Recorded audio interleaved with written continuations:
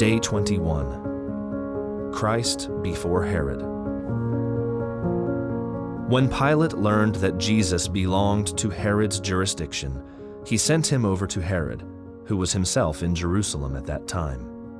When Herod saw Jesus, he was very glad, for he had long desired to see him, because he had heard about him, and he was hoping to see some sign done by him. So he questioned him at some length, but he made no answer.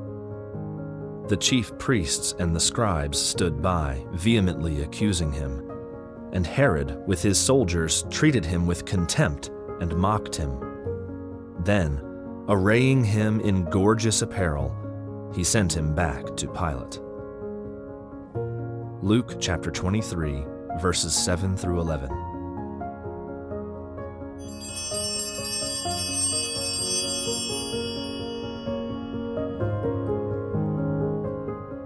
If we compare Herod and Pilate in the gospel accounts, Herod comes across as the simpler man, and certainly the more shallow of the two.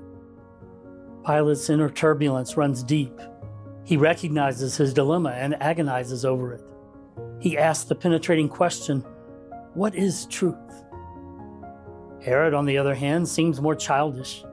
He is driven by curiosity. He wants to be entertained. He takes pleasure in mocking and bullying.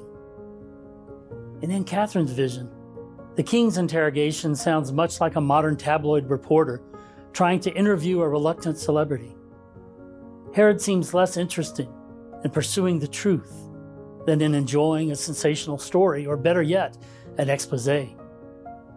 If that was the case, no wonder our Lord had earlier warned his followers to beware of the leaven of the Pharisees and the leaven of Herod, using leaven as an image for hypocrisy. Herod, like the Pharisees on that occasion, was seeking from him a sign from heaven to test him. But the test was a sham. Their minds were already made up. So Jesus, understandably, refused to play their morbid game. Jesus, cleanse us of the leaven of hypocrisy. Keep us wrapped up in your truth, and never let us waver.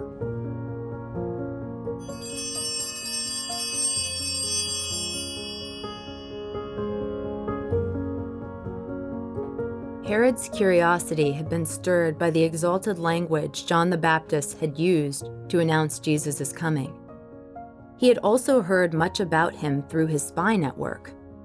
Though he asked 1,000 questions, Jesus said nothing and stood before him with his eyes cast down.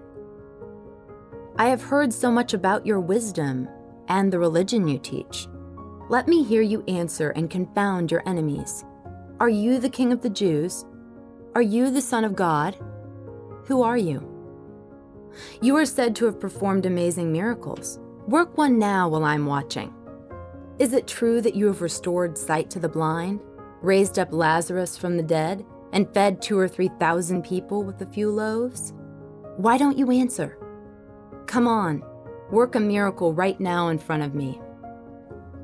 Jesus still kept silence, and Herod's questions continued to gush out. Who are you? He demanded. Where do you get your power? How is it that you no longer possess it? Are you the one whose birth was foretold in such an amazing way? Kings from the east came to my father to see a newborn king of the Jews. Is it true that you were that child? Did you escape when so many children were massacred? How did you manage to escape? Why have you been unknown for so many years? Answer my questions. Are you a king? Your appearance certainly isn't regal. I've been told that you were brought to the temple in triumph just a few days ago. What was the meaning of such a parade? Speak out at once. Answer me. Herod continued to question Jesus rapidly, but our Lord did not trust him with a reply. The Dolorous Passion.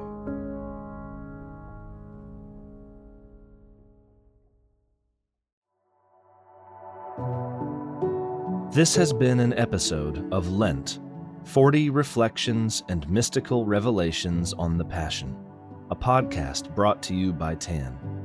For new episode notifications, and to support this show and more great free content from TAN, Visit lentpodcast.com to subscribe and use coupon code PASSION25 to get 25% off your next order, including The Passion, Reflections on the Suffering and Death of Jesus Christ by Paul Thigpen, and countless more spiritual works to strengthen your faith and interior life. Thanks for listening.